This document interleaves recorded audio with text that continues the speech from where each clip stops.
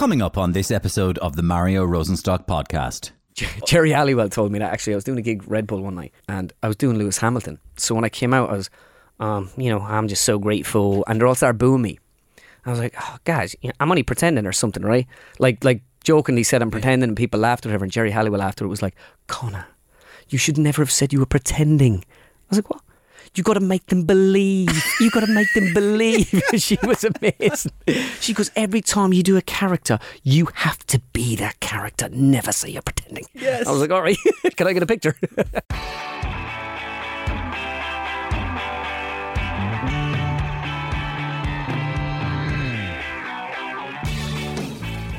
The impressionist Conor Moore, you know him from his Conor Sketches series of sketches, was one of the first guests that I ever interviewed on the Mario Rosenstock podcast. And in the almost 3 years that have passed since that conversation, so much has happened in Conor's life and career that we thought it was about time he came back on for another chat. So what's been going on with Conor? Well, he's met some of his favourite people to impersonate in person. I walked over and I actually backed out of it at first. My wife was like, what's wrong with you? I was like, I can't.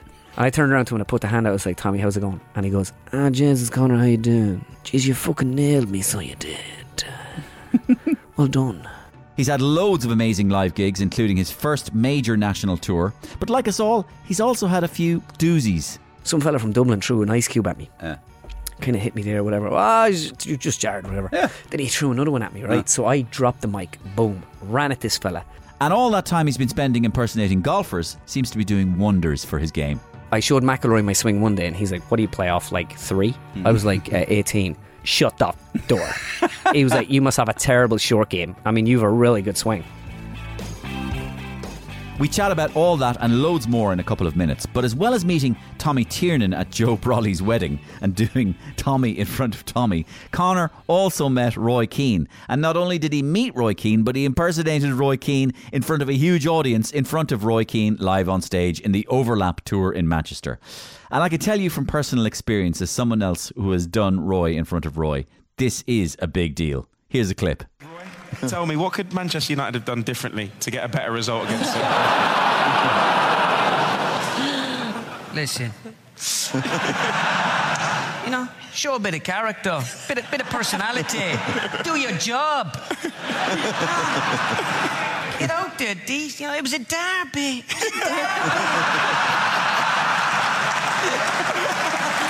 Listen.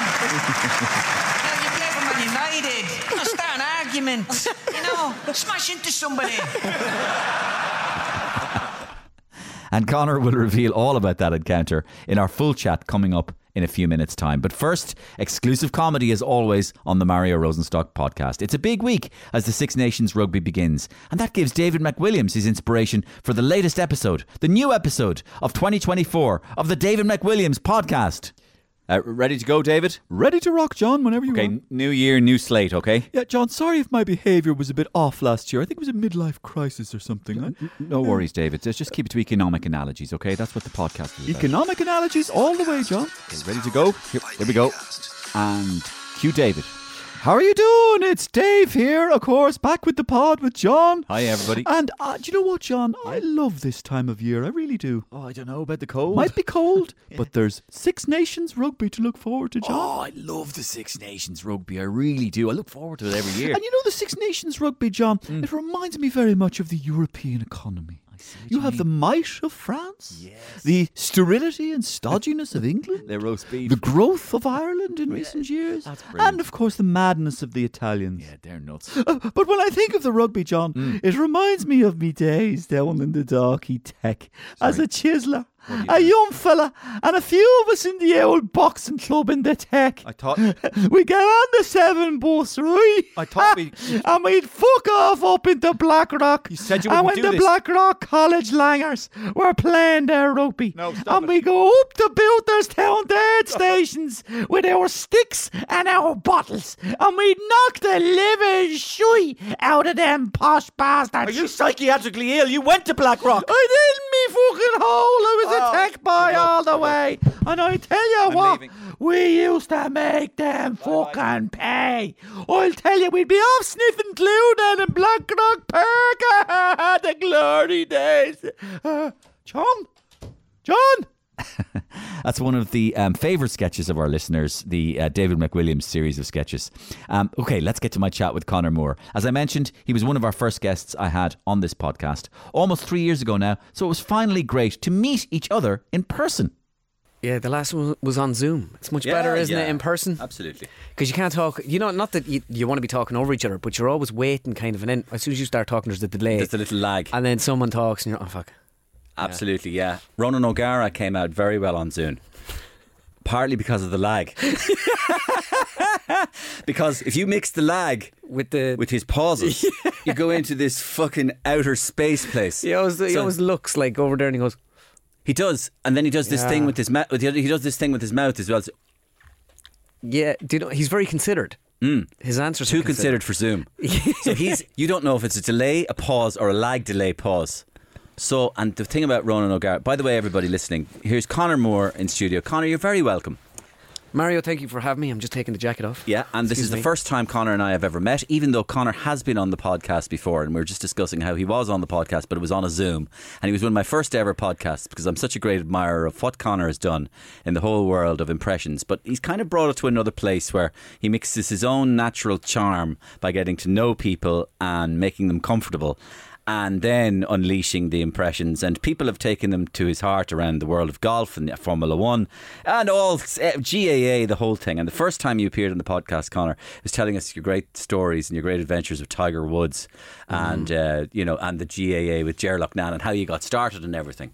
And if people want to listen to that podcast, please do scroll back, because it was a really, really fun day we had, even though we were on Zoom.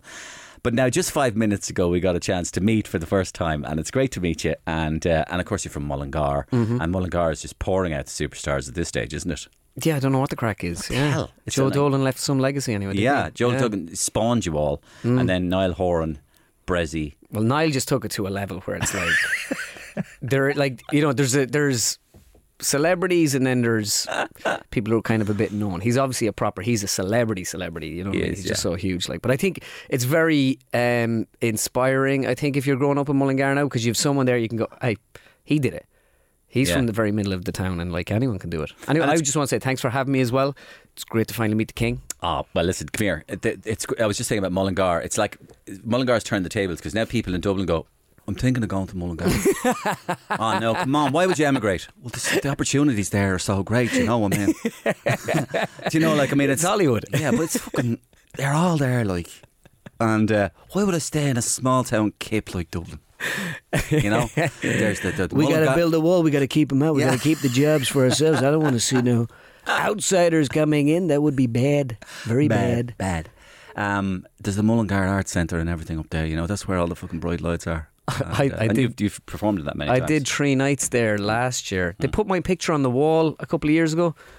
And a couple of my mates are in the art centre, and they're like, why is your picture on the wall? You never did a thing in here. And I was like, yeah, that's fair enough. So I did 3 nights, and you know what? There were 3 fantastic nights. It's a really cool place to do a gig. It's very intimate. Yeah. You know, it's like, I don't know, there's 360 or whatever in it, and I just kind of love, they're just right there on top of you. And there's a lot of history to the place, so it was really nice actually doing a couple of gigs there.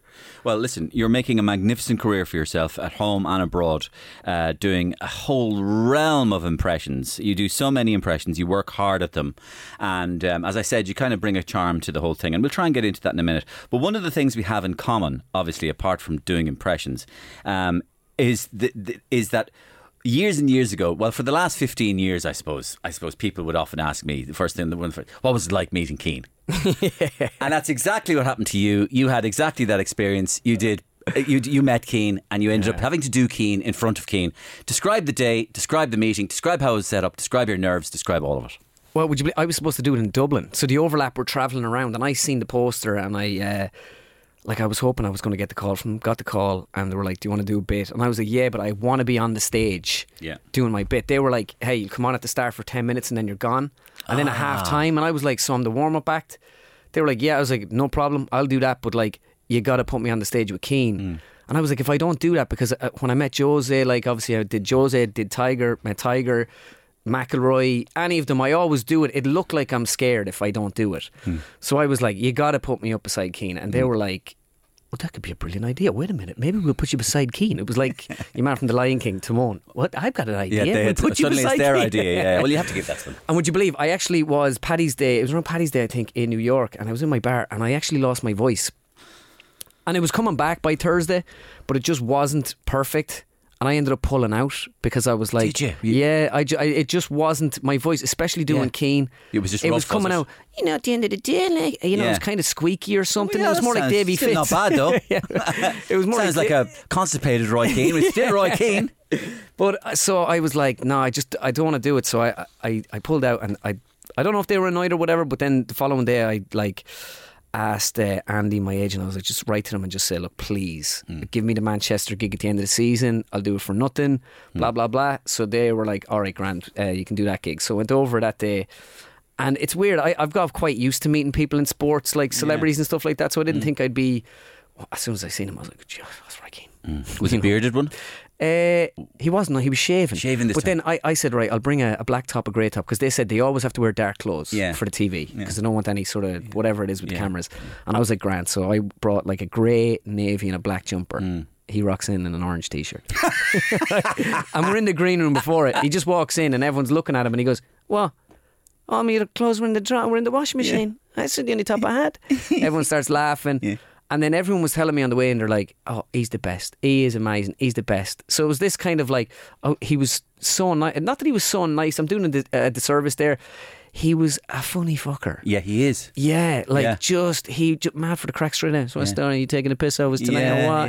Yeah. And then when you're talking to him, he's quite more corked than like you kind of hear on TV, I kind of think. You're saying, I was out there, you starting like that, whatever, So then we end up, we're doing, I did my 10 minutes at the start. Oh, you did the thing as well at the start? Yeah, Oh, at the very start. good. Now, and he actually was waiting, I think he was waiting for me to do him. And then he was in watching me behind the curtain. And there's a video of it there, I think, from the full episode. And Carragher's on his phone, Neville's on his phone. They're not paying attention at all. And he's looking at the video. He's like, oh, look at this, look at this. And then someone said to me, they were like, I think impressions are his thing. Yeah. That's his comedy. He likes it. Yeah. Maybe that's why I got the call years ago. So they told me then, all right, at half time you're going to announce the lads back in. So the boys didn't know I was coming on stage. So if you watch the full episode, they say, right, next up we've got a special guest. They always bring out a special guest, and they're like, it's Graham Souness. Wow. And Neville and all them are like, you what? Oh, yeah. And they're all looking at each other, and Keane's like, oh, Graham. And then I came out and they're all like, oh, right, here we go. So Neville switches seats and I sit down there, and the first thing, I've been working with these guys for a long time, and I just want to say to all three of you guys, he was just after retiring, and I don't want you to forget that I hate Paul Pogba. And Keane's like, he does this laugh, he's like, just weird, and I've never heard it before. The way he kind of had that ha ha ha.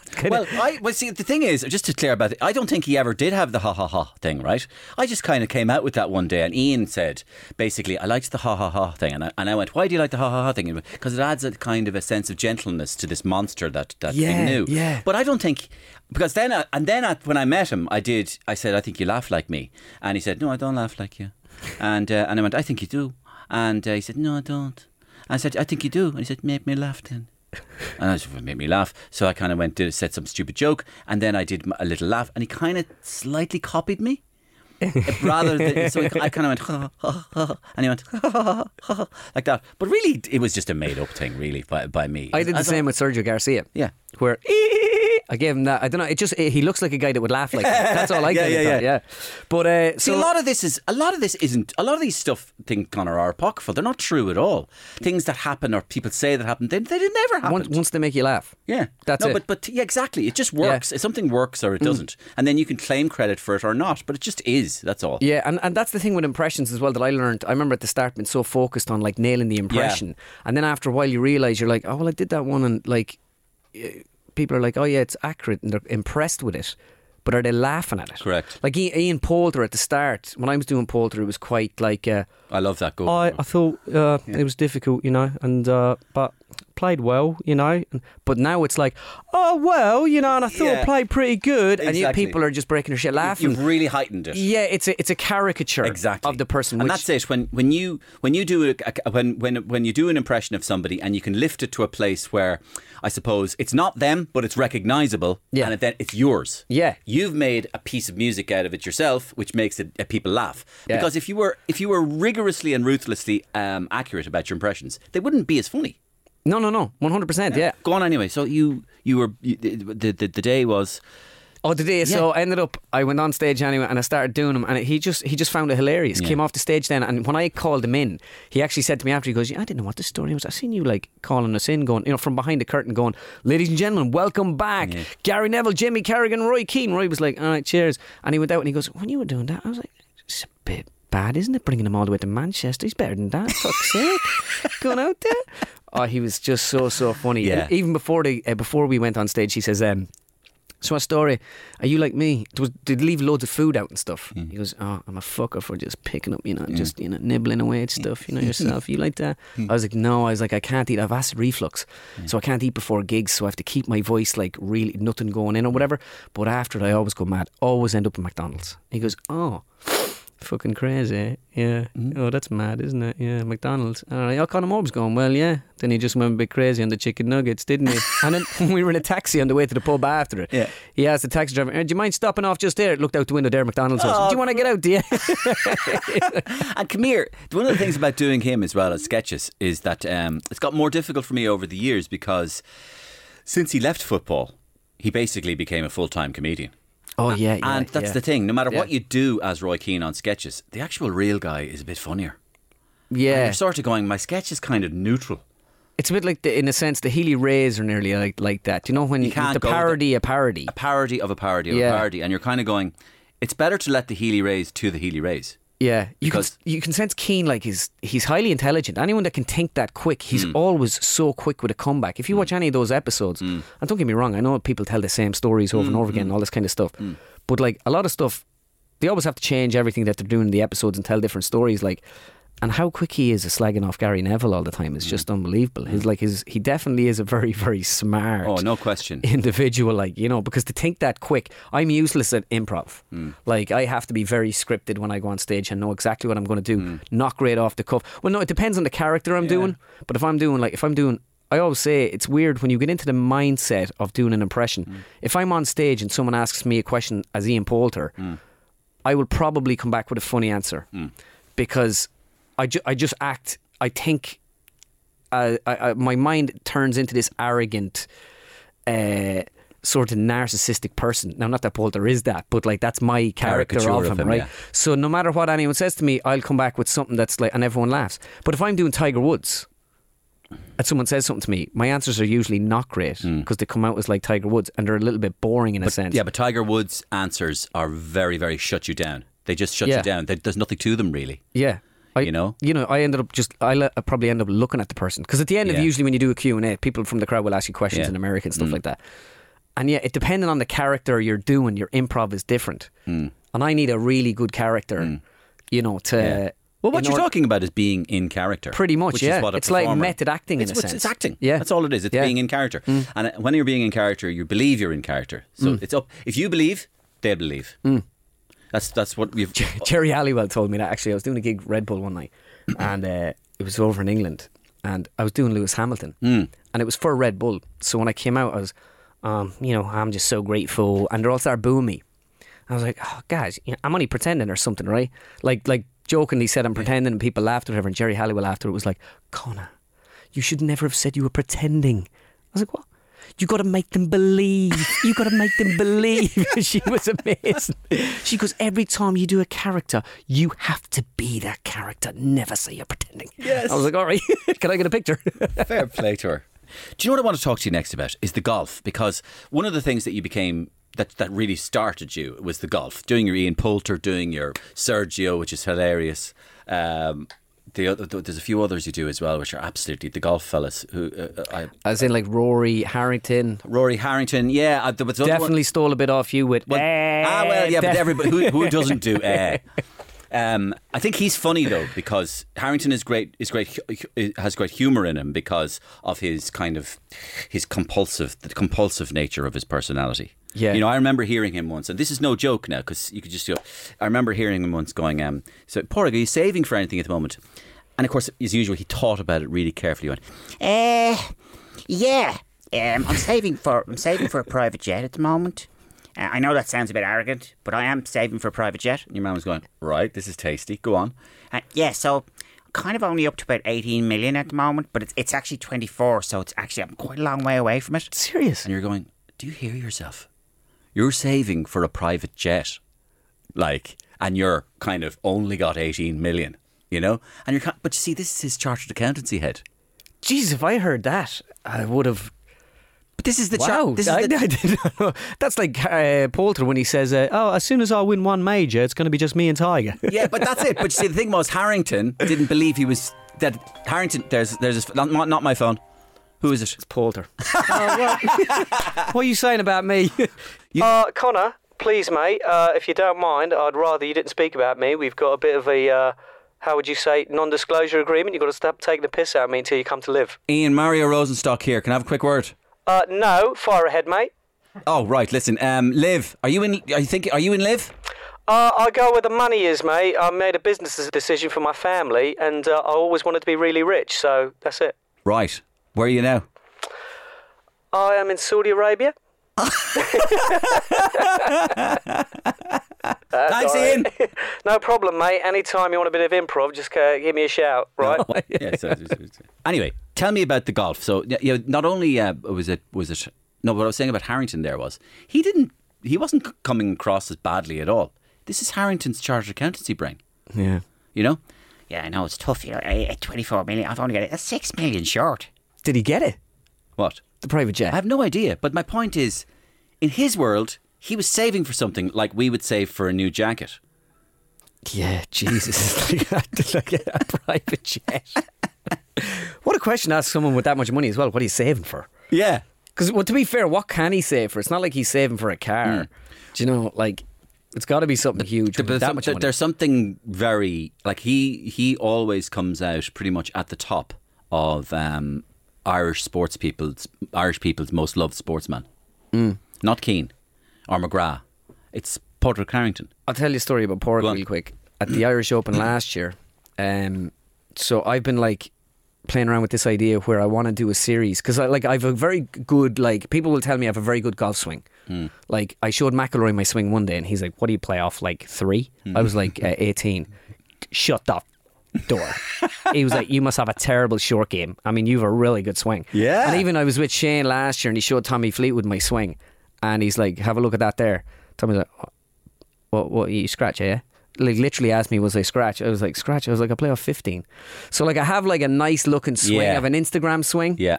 And then I just hit it all over the place. So usually you just don't show where the ball goes. So it's I'm really good at holding the finish and everything else. I would have played a lot of sports, so I was in a sense, good hand-eye coordination or whatever.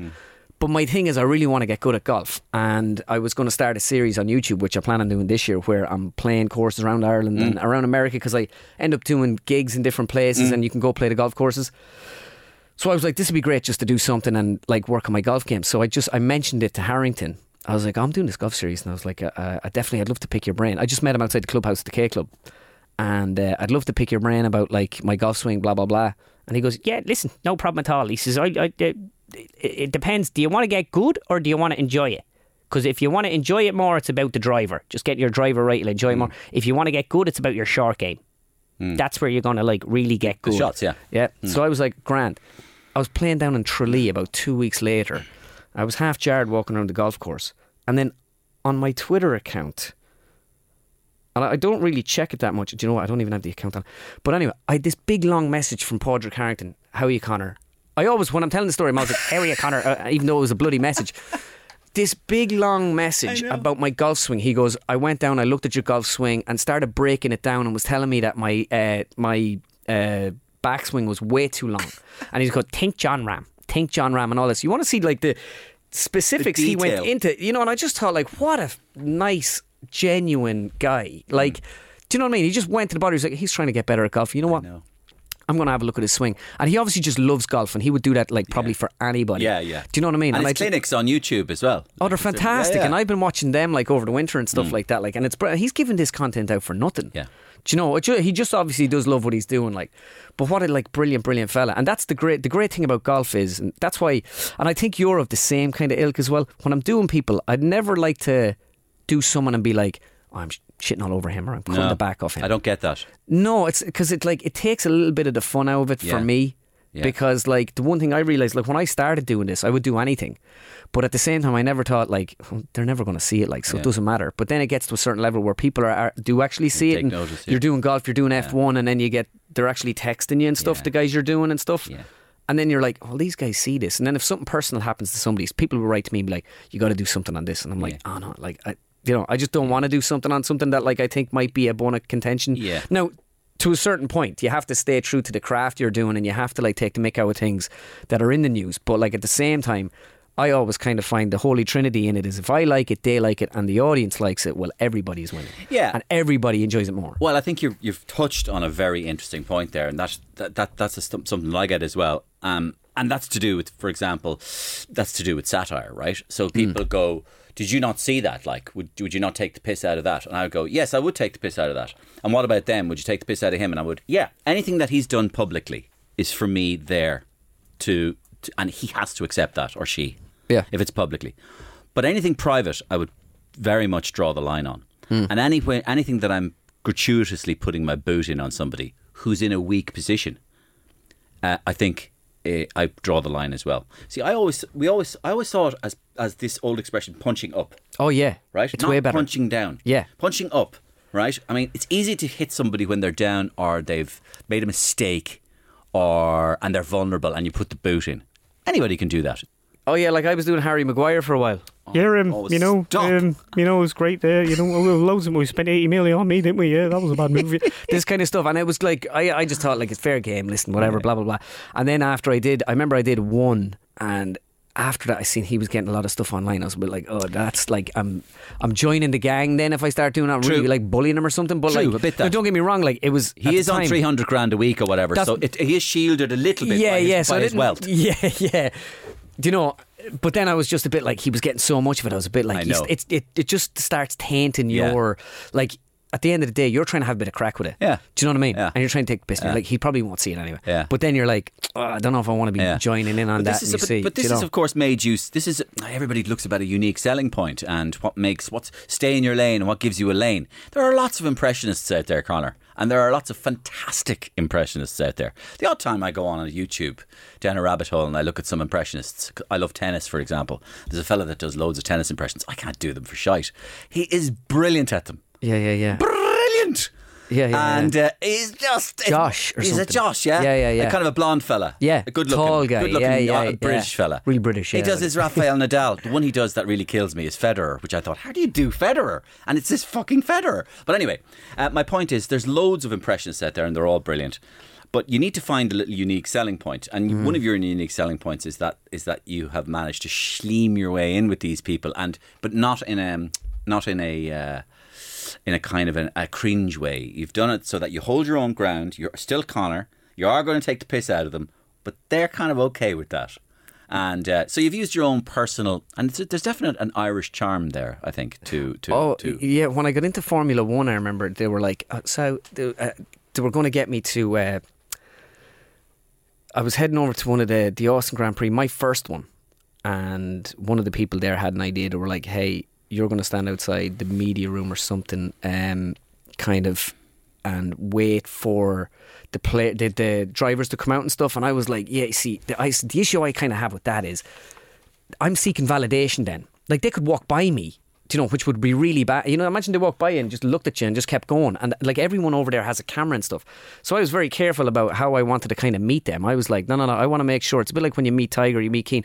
You know they know you're there. So you're going to have a bit of a interaction with them. But I was like, if I look like I'm seeking validation off them, all the bit of coolness just dissipates and it's gone. And then it's like, oh, I'm trying to, like, you know, kiss these guys' ass, or I want them to notice me or something like that. And if I do that, then then you're kind of losing a bit of credibility. And I was like, no, I just want to meet them like randomly. You know, we'll have cameras going, but if I meet them, I meet them. But like, I'm just not going to walk up like to one of them like dressed up as them. Do you know? And be like, hey, what do you think, kind of thing. Do you know? Like randomly. Now, obviously, if it's planned, but and stuff. That's clever of you, though, that you've thought quite clearly and deeply about how you stage manage this. Oh yeah, I think you kind of have to, like, if you're doing it, like, don't get me wrong, some random things happen. I met Daniel Ricciardo and it turned out to be brilliant and it was very random.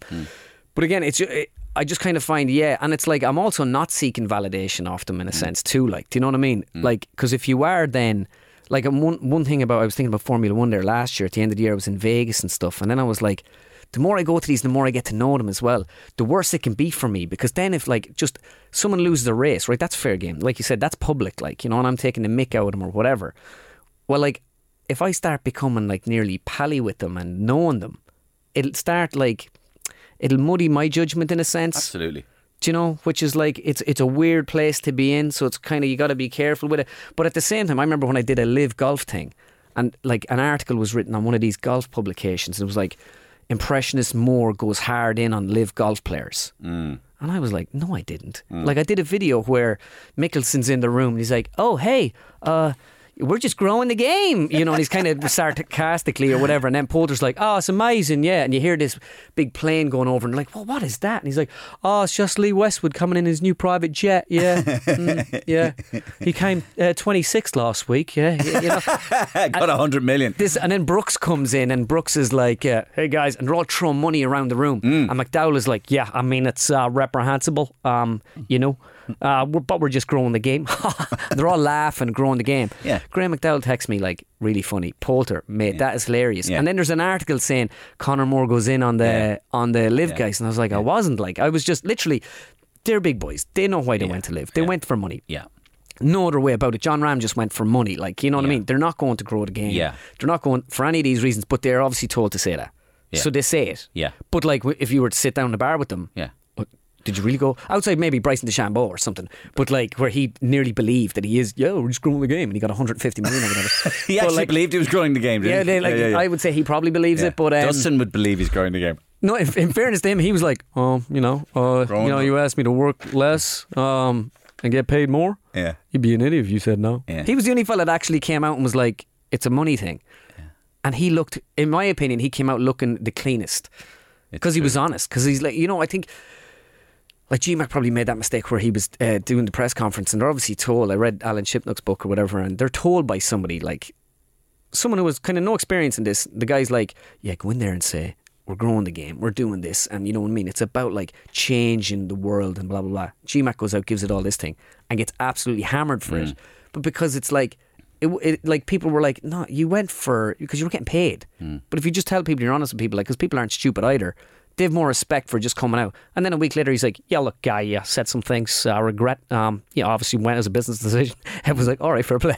You know what I mean? Yeah. It's a different spin on it, in the sense where people that were honest about why they went, I think, looked better. Also, you see, there's a funny one there as well. The people who went first to live got slaughtered, right? Oh, yeah. But in a way, they were the brave ones. Who, at least in a way, they were the brave ones who went, I'm doing it. I know I'm going to get absolutely rinsed here, but I'm doing it. Whereas, I won't name any names, but I have more of a problem with the people who went late, because they're there basically going, I can do this, get a load of money, and I won't get rinsed. Oh yeah, because and even Rory will come out and go, yeah, I understand why you made this decision. Oh sure, I couldn't believe it. Like, Rory's interview yesterday. And like, I've met Rory a few times, and he is a genuinely great fella. And seems like another intelligent man. Oh, very considered in everything he says and everything. And people are like, oh, he's after this big climb down, and these people stabbed him in the back. And it's like, no, they were all in it for the right reasons. They all tried to save the PGA Tour, which they were playing on. But like, one thing, and I only said it to my dad this morning, because he was telling me, this live thing, no, it'll work. I'm telling you, they've got all the money. It's going to work. I was like, 3 years, it's dead. And this morning I just said to him, I was like, you're right. Like, I was looking at the PGA Tour last week, and I was looking at Live that's coming up this week, and I'm like, oh my god, like, the field is just, it's incomparable. Like, this, all the characters are over here on Live, and for the first time I always said, I don't think I'd watch it, no interest. You're going to watch it? I'll watch it this weekend. There's just too many big characters in it. I want to see how they're playing, who's playing well, who's playing not. If you're interested in golf, some people only watch golf 4 times a year. I watch it a bit more now that I'm in the game. But yeah, I was like, I'll watch Live Golf, and I seen Rory then, and I know Jay Monaghan, the commissioner or whatever, and they did everything they could. And hindsight's a great, as they say, it's 2020 or whatever. But like, money just makes the world go round, and it will make most people have, the vast majority, they have a number. If you hit the number, they're gone. So, have you been asked to join Live? No. This would be great. Jay Monaghan here. Conor, we're ready to make an offer. All right, Conor, it's Greg Norman. I met Greg. What's the number? I actually met Greg. I was doing a gig in Poulter's house there last year or whatever. And I met Greg. I'd love if there was a squabble over you. Yeah, imagine. And you're just two phones. Hold on. I did have someone. Hello. Sorry, that was me, Conor. Is that Ian Poulter or Conor? You could fuck them all up, Conor. Yeah, no, I did have them asking me, like, even the Poulter's team and at the Four Aces, which is DJ's team, asking me to do stuff, and I was like, for me it's all a bit of crack and everything else, but I was like, it just at the time now, and it'll be all fine in 2 or 3 years, like, you know what I mean, or in a year. It's even becoming all fine now. It just, that's the way it is. People, they stop writing whatever in the media and they just start talking about the golf and it's all forgotten about. Yeah. But I was like, for me to go and start doing that kind of thing, I was just like, right now, I was like, maybe not, but like, I was looking at it this weekend and I was like, I have way more content doing a Live tournament right now. Here's the thing for me as well. Nearly my entire golf stable is at Live. Which goes to show you, and that's what I called it as well. My stable. Yeah. But I was. You know what started happening to my stable, right? This will happen to you as well, right? A load of my stable started dying. I'm always afraid of that. It's a killer. Sorry, I know that's a pun, right? But you're still like, well done to you. I used to love doing him. There he was. He was a fantastic man. And then popped the clogs. So he did. And I couldn't do him anymore. Yeah. And you're there like, okay, who else? Then you're probably even too young, Conor. One of my in 2005, I'd say my second biggest character of the year was Liam Lawler.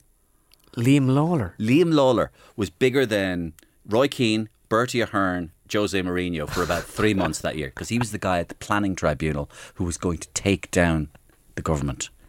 And Liam Lawler kind of talked like that, right? He was a big man who used to play hurling. But the thing about Liam Lawler was he used to talk about himself in the third person. So the crowd, huge gaggle of reporters would be there now. Yeah. Mr. Lawler, what are you going to say about Bertie Ahern? Liam Lawler will say when he wants to say when Liam Lawler's ready. And you're going, are you for real about this guy? He was perfect to take place out. Yeah. Politician, huge fella, planning corruption, hurler, Fianna Fáil. I mean, it was just all there. Yeah. Then he died. Yeah.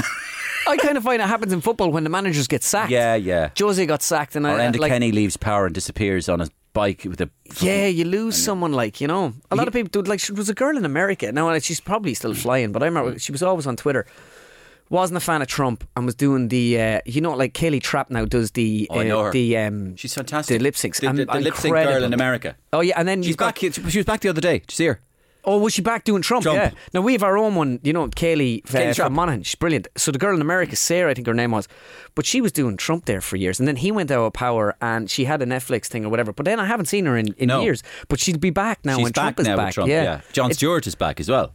Yeah. Do you know, they're all it's amazing how, like, even in America, you look at that and you go, like, CNN's ratings are back. Exactly. But that's the one thing Trump should lean in on more. He is single-handedly creating and maintaining the comedy industry. I mean, if you got me on this podcast, it would be probably the biggest podcast you've ever done. Or you could get Sleepy Joe. Hey, let me be clear. Come on, man. Hey.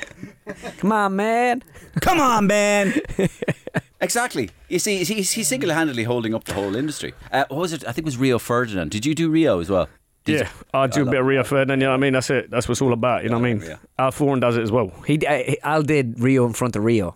Al a couple of years ago. Al's ridiculous. I know, he's incredible. Well, one thing, like, we all have little specialities or whatever, and you're good at loads, and I have a couple, but Jesus, I'll tell you who Al does well, right? And I had a big discussion with him about he was on this podcast. You should listen to it. It was really good pod. Al is brilliant at black people. No, he is, yeah. Denzel and all that. And this whole thing, I had to talk to him about Mike Tyson, this. yeah. Just this, in the world we live in. Yeah. You know? Oh, yeah. But just the way he captures the black voice with Tyson, Denzel, Chris Rock. Oh yes, Chris Rock is amazing. I think man. He did a piece for you after the slap. Yeah, he did the voicemails. Yes. I can't believe, That's man. the one. That's good as well. Yeah. I can do a little bit of Kevin Hart, kind of. Come on, man. That's it. You know, Mary Rosenstock is an amazing podcast. That's good. He sounds like he's on helium. Yeah, it's amazing, man. Yeah, it's crazy. Anyway, and the thing about, I know you're getting at there in terms of like obviously doing black people or whatever in today's age. Can you? Like for me, doing Tiger is easy. A red top and a black hat, or doing Lewis Hamilton has a Mercedes hat and stuff like that. It's the dress up part is where you're like, Correct. okay, like what can you do and what can't you do? With certain, it's even like anyone, like, you know, in Formula One, can you? Did do anybody all give the out to you for doing Tiger? No, never. Never. Even no. in America, where it's so polarised. Never. Some people put the odd comment up and say something like, but like in terms of like, oh, you should do blackface or something like that. They'll say like you know what I mean. Just knowing that's going to get a reaction in the comments or whatever. Yeah. But like, no, you see, for the most part, I just don't think a lot of stuff is like there's outrage and there's fake outrage. Yeah, that's right. And a lot of stuff online is fake outrage. And if you like, and it's like, I had this chat with Rory actually, not to be name dropping, but and he was saying that his he got a gift off a family member, and the thing had something written on it like, "Don't read the comments," like just a life kind of hack in general or whatever. Yeah. And I think like on social media, there's certain comments that are very constructive. And so, like, people go, "Oh, do you read all the comments?" And I'm like, "Not really. I don't read them on the day. When things go out, I just put it out there." And the only thing I'm concerned about is like likes and views, because like people don't really regard the like as big. Do you know what I mean? Because it's just like flick of a button. You don't really look, but you'll notice the bad comment or something saying, you know, something negative. There might be 3 of them. Yeah. Do you know? So it's like, but if you look at the views and you look at the likes, that's where you get the information from. But if I did a video there at Christmas, and it was like of the football managers, and a few days later I went to check on it, and I was like, there was actually quite like, I don't get too much like negativity in fairness, and there was actually quite a few on it that were kind of negative. And there's like 2 ways of looking at it. Some of them are just like wankers that just don't like you, so they'll just jump on something and be like, oh, he's useless, whatever. But then some of them are actually just saying, oh no, this wasn't like great, like the voices here aren't good. And would you believe, I totally, like that day I remember doing it, like I really rushed it just to get something out for Christmas. And usually I'll always kind of listen. If I'm doing Klopp, I'll listen to Klopp for a few minutes, then I'll do it. I'll listen to Jose just to get it fresh in my... Obviously you can't do that on stage, but when you're making a video you can. But when I did my last one last week when Klopp left, like I went back to doing that, like just because of those comments. Like, so not all comments like are like totally negative. Yeah. Some of them are constructive. The motivation behind comments are different. Yeah, oh, completely. Yeah. So you can't discredit everyone and go, oh, they're trolls or whatever. No, but like, no. What about politics? What do you think about politics? And I'll start by saying, because I think you actually do one of the best Micheál Martins that I've heard. I love it when you do Micheál Martin. Well, I'm absolutely delighted to be here now today. I have to say you captured something in him there. Yeah, no, I remember listening to him there for a while when I did my own show at Vicar Street. I remember thinking about the audience, and like most of my audience online is all men, and I can't remember who said it to me, but they were like, you got to cater for everyone at a gig, because men will go with their wives. And the amount of women that came up to me after my gigs, like when I went to Mayo, I remember like after it we'd done pictures and stuff like that, and these women were like, never heard you before in my life. Jeez, that was great. Because they were brought by their husbands. Yeah. Great. Never heard it. Do you know, but like, so I had Micheál Martin, I had David Attenborough, I had all these people in it. Like, so I had my like GA stuff, and I had a bit of soccer, and I had like, you know, Davy Fitz and stuff like that. But I made sure to put it, like obviously Tommy Tiernan, everyone knows Tommy here. And then Micheál Martin, I did him at the start. So that's why I kind of locked in a few of those politicians. And even now doing corporate gigs in Dublin or whatever, I always have them so that everybody gets it. So you don't have to be just, because I am very sport centred in what I do. Yeah. But having the politicians, the one thing I notice about doing them at gigs is they're brilliant. But when you do politics online, you do stray into that. Like people are quite like, Well, try doing Sinn Féin. Tribal. Yeah, do you know what I mean? Yeah. I met Micheál actually at the airport there one time. And he was like, well, I just went over and said well to him. And I usually like, I'd be kind of like, I'm not going to go over and annoy someone. But I was walking by him, Taoiseach at the time. And I was like, I'm Taoiseach, nice to meet you, whatever. He goes, jizz, it's Jorlock Nan. He's a big fan of call it impressions as well. Yeah. He's a big... I think a lot of people and certainly people like him, and especially if you're in public life and you're used to debating and talking and stuff like that, most of them people are well able for all that. They've heard it all before. They're politicians. They expect it to be satirised and to be lampooned. They're not living in a normal world if they're not. People get very nervous about it. I always do a Zoom call now before corporate gigs, and there's always that kind of, could you not mention this? Could you not mention that? And then I'll give them questions. Yeah. And they're like, oh, and I'm like, look, just relax, genuinely. It'll be fine. It'll be fine. Yeah. People like getting a little bit of a lick here and there, you know what I mean? It's not a bit, I'm not going in to turn around and say, well, this guy is terrible at his job and he should be fired. Or like, it's if anything, they're going to feel good that they've been mentioned. Correct. John Ram came to me. I remember I met John Ram over at in LA Country Club there in the summer. He's like, why don't you do me? Why don't you do me, man?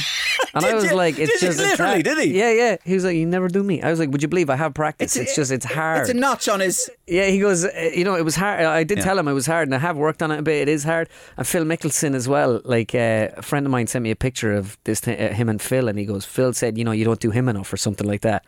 He sent me that picture only a couple of weeks ago. Do you know? Jesus. So they all like getting like the mick taken out of them, like, and I think it's a sign. It means they're legends. Yeah, and you do get the odd person that can be sensitive to something like that, and I often think like, Jesus, like, get a life, man. Do you know? Especially, no, don't get me wrong. If I am taking a piss out of you and I am like doing something that's pretty, maybe on the line, I can get it. Like, but again, like I was saying, I don't really think I'm ever there. What about, there was the David Clifford thing, hitting a shot of your life or something, was it? Because I saw it online as well, I think. Yeah, we were playing in the Irish Open Pro-Am, and on the 16th in the K Club, there's a plaque on the ground, and it says Rory McIlroy, 272 or 3 yards, hit this shot into the green, which is obviously protected by water that runs along the front. So Clifford's about, I think he's like 290 out, so he's about 20 yards back, 18, 20 yards back from the plaque. And he goes, what would you do here? I was like, 8 iron, just hit an 8 iron up there and just chip it on, He goes, would you go for it? I was like, see the plaque up there, mate? Rory McIlroy went for it. There's a plaque there. That's why. Even Lowry said something along those lines, I think, that day, where he goes, no, there's a plaque there for a reason. People don't go for it. And he goes, so what would you do? I says, 8 iron. 8 iron up there, then pitch him, we'll get on, we'll get a birdie. He's like, okay. He just turns around, takes a tree without a bag, and hits like the most unbelievable shot I've ever seen. It was just incredible. But it was just obviously David Clifford doing David Clifford things. Yeah. Like, it was probably, I would say it maybe was the best shot I've ever seen on a golf course. Really? He just middled it, did he? Oh, he absolutely nuts it. And then he's closer than Rory to the hole with his approach from 20 yards back. So I'll be expecting the K Club to put his plaque in the ground. Jesus, yeah. Clifford, it further ingrains the legend of David Clifford. Yeah. On top of everything, he's actually a really, really nice guy. Make you sick. Is he? Yeah. Oh, yeah. And Ireland's biggest man crush. I take the piss out of it on the radio a little bit, just about just this homoerotic thing about Irish men kind of going, you see Clifford in the shorts there? they were short though, weren't they? I liked it. I don't like the way. I don't like it when he wears the long shorts. I like the shorts. You sort of see the shank. You sort of see the outline of his the quads. The quads. It's so homoerotic. I did an ad with him there about 2 years ago, and this one young fella from Cork. We were down in Cork doing an ad, and he looks in the window, and he just runs off. And you could have made an ad of this yourself, like runs off, fluke. Comes back. Yeah. With about 40 kids. Clifford's there, boy. So we go outside anyway, and Clifford, he signs every single jersey, takes photographs. Young fella comes up to me, he goes, would you mind getting into my Snapchat there? And he must have been about 7. I was like, yeah, no problem at all. Takes the picture and goes, and who are you, boy? I was like, Tommy Tiernan. I love that. And did you do Tommy's show? No, I've never. You did it, didn't you? Yeah, I did it. Yeah. Although I did meet him. I met him at Brolly's wedding. Yeah. And I was quite nervous meeting him. Yeah. And I don't think I said this in your podcast the last time I did, because it would have been after that. But on the way down, I was there with my wife, and I was like, I don't know why I didn't think of this, but I better write down a few notes, because like I could be called up to do something. Oh. And when I got down there, then Brolly was like, Sue, I'm so delighted you're here, pal. We're going to have a wonderful afternoon. Really, look at this here. We're down in the Glass House, or is it in Ballina? Yeah. Is it the Glass House? Ice House. Well done, Ed. Thanks. Fair play, save. So we're there, beautiful place anyway, and he's like, look at this out here, it's wonderful, isn't it? I hope you won't be asked to do anything tonight. No, I want you to relax yourself, get yourself a Guinness. I know if I was doing something like drinking and eating, it all goes out the door for me, right? And so I had 3 pints and I was sitting like with, I think, Bernard Flynn and Pat Gilroy and a few of these, like, we were having good old crack at the table. And I went for a snooze after, after you eat big dinner, and I was after having 3 pints of Guinness. I actually was feeling terrible. I was like, went up to the bed in the hotel, fell asleep for about an hour, woke up then about 7 missed calls, and it was from the wedding planner. Hello, Conor, this is whoever. I was like, yeah, where are you? I was like, I'm in the hotel room.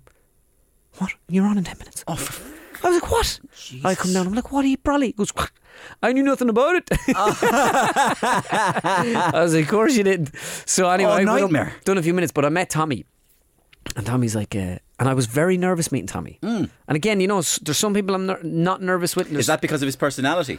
I think if I have someone built up in my head, like Formula One, like that, I didn't watch Formula One for a long time, so I didn't really know much about these guys. Would have heard about them in the news a bit, but like, so to me they're quite new, and it's easier to do them then. So like, I meet them and I'm like, it's not like I'm like, oh my god, that's that person. But when I meet Keane, I'm like, when I met Joe Brolly, I was like that. I was like, oh my god, there's Joe Brolly. So when I met Tommy, I was like, oh my god. And then when you impersonate someone a few times and you hear nothing, and I'd know Larita quite well and never heard anything. Did Tommy like it? Did he not like it? Never heard a thing. So I was like, he's going to be one of those comedians now that's shit crack and he just doesn't like it, betcha. And I was a bit nervous then because I heard nothing, and went down anyway, walked, and then I walked over and I actually backed out of it at first. My wife was like, what's wrong with you? I was like, I can't. And then I just turned around, he's wearing this hat, and in fairness, he's quite fashionable and cool with everything he wears. And I turned around to him and I put the hand out. I was like, Tommy, how's it going? And he goes, Jesus, Conor, how you doing? Jeez, you fucking nailed me, so you did. Well done. How do you do it? No. It ended up, it was like the Tommy Tiernan show. He starts going Tommy straight away. What's the process now of nailing an impersonation? And I was like, you just watched the same video pretty much over and over again. Right, okay. Is that what you did for me now? Because you even got me fucking eyebrows down. And I was like, well, when I did you, I was in Florida at the time COVID hit, and I remember backlogging a bunch of impersonations because there was nothing else to do. You couldn't go anywhere. So I was just, now not that in fairness Florida wasn't too bad, but I had no real mates down there or anything. I was on my own, I was locked, I couldn't get home to Ireland. I was doing the show, doing it from my apartment for the Golf Channel. So I was like, every day I watched a video, I'd say for about 3 months of you. Like I just go and do a half an hour. Just had this room, go in, nice and dark, walk in, laptop, watch a video, half an hour. It was every day.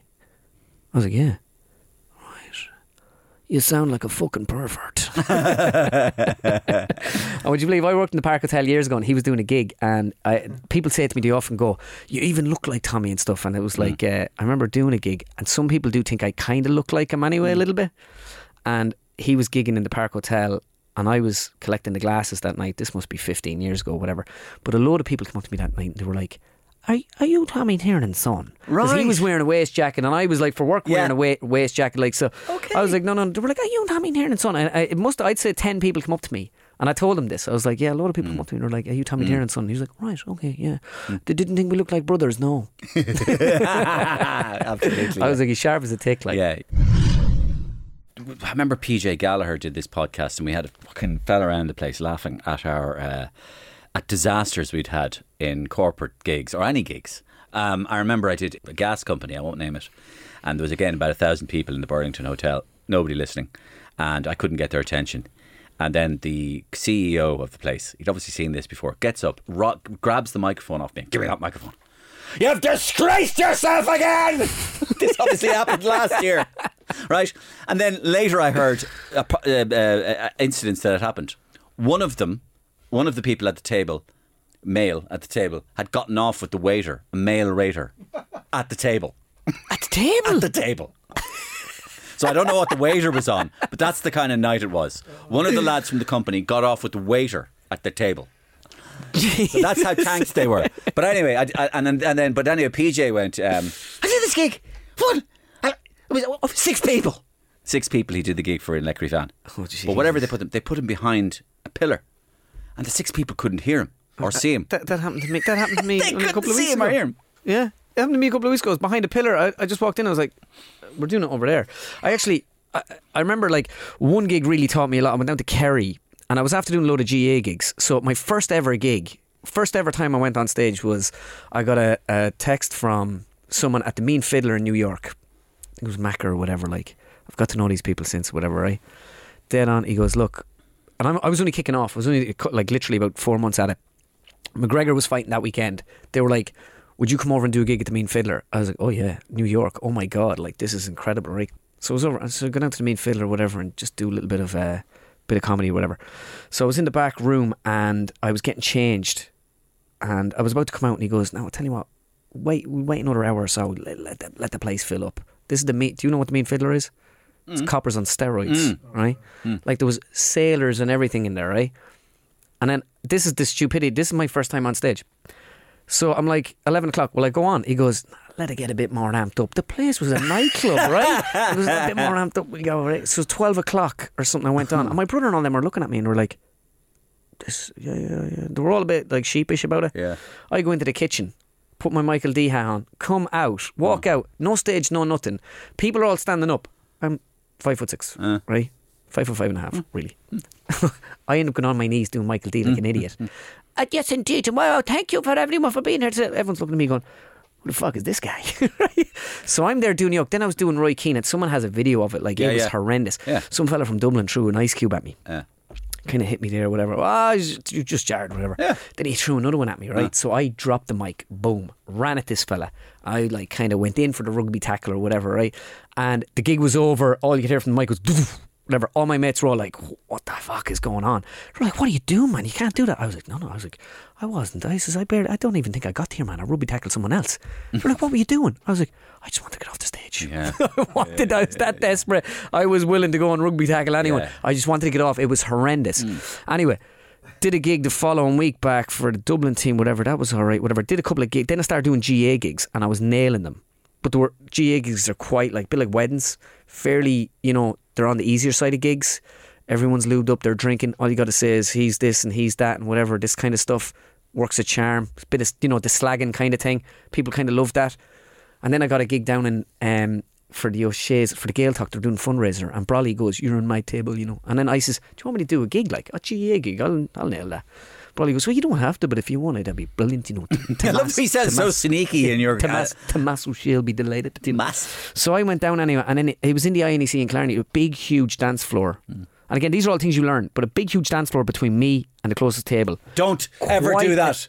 Quite. I always put that into my yoke. Yeah, I'm very particular about like where people have to. I have to be floor. Right up beside them because they have to see the mannerisms and all the rest. There has to be a comedy club feeling. Oh yeah, 100%. People shoulder to shoulder, huddled in together, because laughter is infectious. Exactly, and you need an atmosphere. That's why even in America I do some outdoor gigs sometimes, like because golf and there's good weather, like they're tougher than doing indoor gigs because the laughter gets lost. So like, but when you're in a room, like if let's just say you 20 people in here, you'd nail it. Oh yeah, just going up against the door. It would sound like 100. Yeah, exactly. Yeah. So I get up there anyway, and I just start doing my normal GA gig, and it is tanking. And I think, is it Eamon Horn from RTE? Right now, everyone's just talking away, and I'm just up there, yet no one's listening or whatever. And like, we're dead right not to like. It was again. Now I was learning. It was a bit, and I remember then I started cursing and everything. And I remember a lady from Kerry come up to me after. She goes, "Why do you curse so much there on your gig? You shouldn't be cursing. Nerves. It doesn't look good or whatever." I was like, "Oh yeah, don't do that." And I was like, it was actually a great piece of advice she gave me. Yeah. But at the very end, then. Eamon was like, I might ask you a couple of questions at the end, because like, in the GA circles, your stars after rising and everything, how it started and blah, blah, blah. I was like, oh, perfect, yeah. That's all well and good if you do a very good gig.